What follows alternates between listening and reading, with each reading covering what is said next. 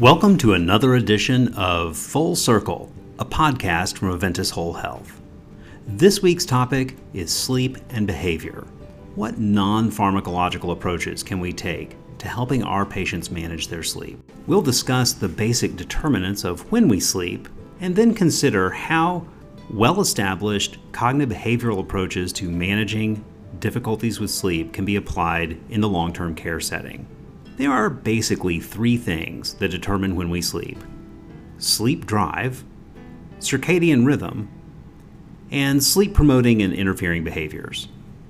Let's take each of these in turn. Sleep drive is simple. The longer you've been awake, the more likely it is you're going to fall asleep. Sleep drive begins at its lowest point once we're fully awake in the morning, and it gradually goes up over the course of a day as we stay awake. Circadian rhythm is that basic biological clock that governs so many of our body processes that follows a roughly 24-hour schedule. You may be aware that if we measure core body temperature, it varies over the course of a 24-hour day. It's at its lowest point at around 2 or 3 a.m. It slowly rises, hitting its peak mid-morning and plateauing until it drops off just a little after lunch in that sort of slightly somnolent period in the early afternoon, then continues at that earlier plateau until it begins to drop again, reaching its low point again in the middle of the night. Our tendency to fall asleep should follow a very similar 24-hour cycle. The fact that sleep is governed so tightly by circadian rhythm is why you might wake up at the same bizarre time in the middle of the night every night. Once again, it's 3:37 a.m. Why am I awake? Well, one of the reasons is circadian rhythm. The third thing that determines when we sleep is a broad category of sleep-promoting and sleep-interfering behaviors. Basically, for healthy sleepers, lying down in bed is a cue to fall asleep and stay asleep. If you do other non-sleep activities in bed, those can interfere with your body's tendency to fall asleep as a result of being exposed to the stimulus of being in bed.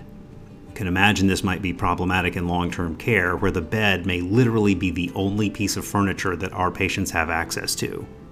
Other sleep-interfering behaviors are things like thinking, worrying, planning, balancing the checkbook, snacking. Any of these can get in the way of having a good night's rest. So classic CBT for sleep would first explain the errors in individuals' erroneous beliefs about sleep, then target the sleep interfering and sleep promoting behaviors, and then use scheduling to capitalize on circadian rhythm. The basic technique is sleep restriction and consolidation. These techniques use sleep logs to determine the total amount of time that an individual spends asleep versus the total amount of time in bed. We then restrict the amount of time in bed to be just half an hour more than the total sleep time, even if total sleep time is very low. While the basic principles apply to our population in long-term care, obviously they are not in charge of their own schedules in the way that an ambulatory outpatient is.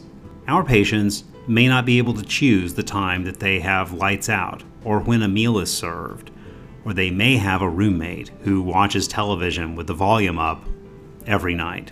So because of those limitations, we have to think flexibly about how we apply these techniques. Since their control of their sleep environment is poor, their control of their schedule is poor, and they may have chronic conditions like low back pain or other things that might interfere with sleep, we really have to focus on the tools that we do have access to.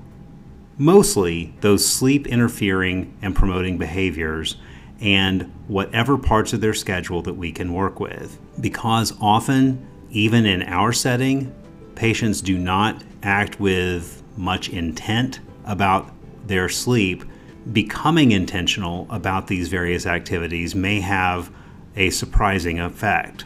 Even with some significant limitations in the available tools, It is always worth considering these basic principles when evaluating our patient's ability to change their sleep and arriving at a plan. Poor sleep can contribute to poor outcomes on many other variables, so we should always do what we can to help our patients manage their sleep better and get more consolidated, restful, restorative sleep each night. Thank you. Please tune in again next time for another edition of Full Circle by Aventis Whole Health.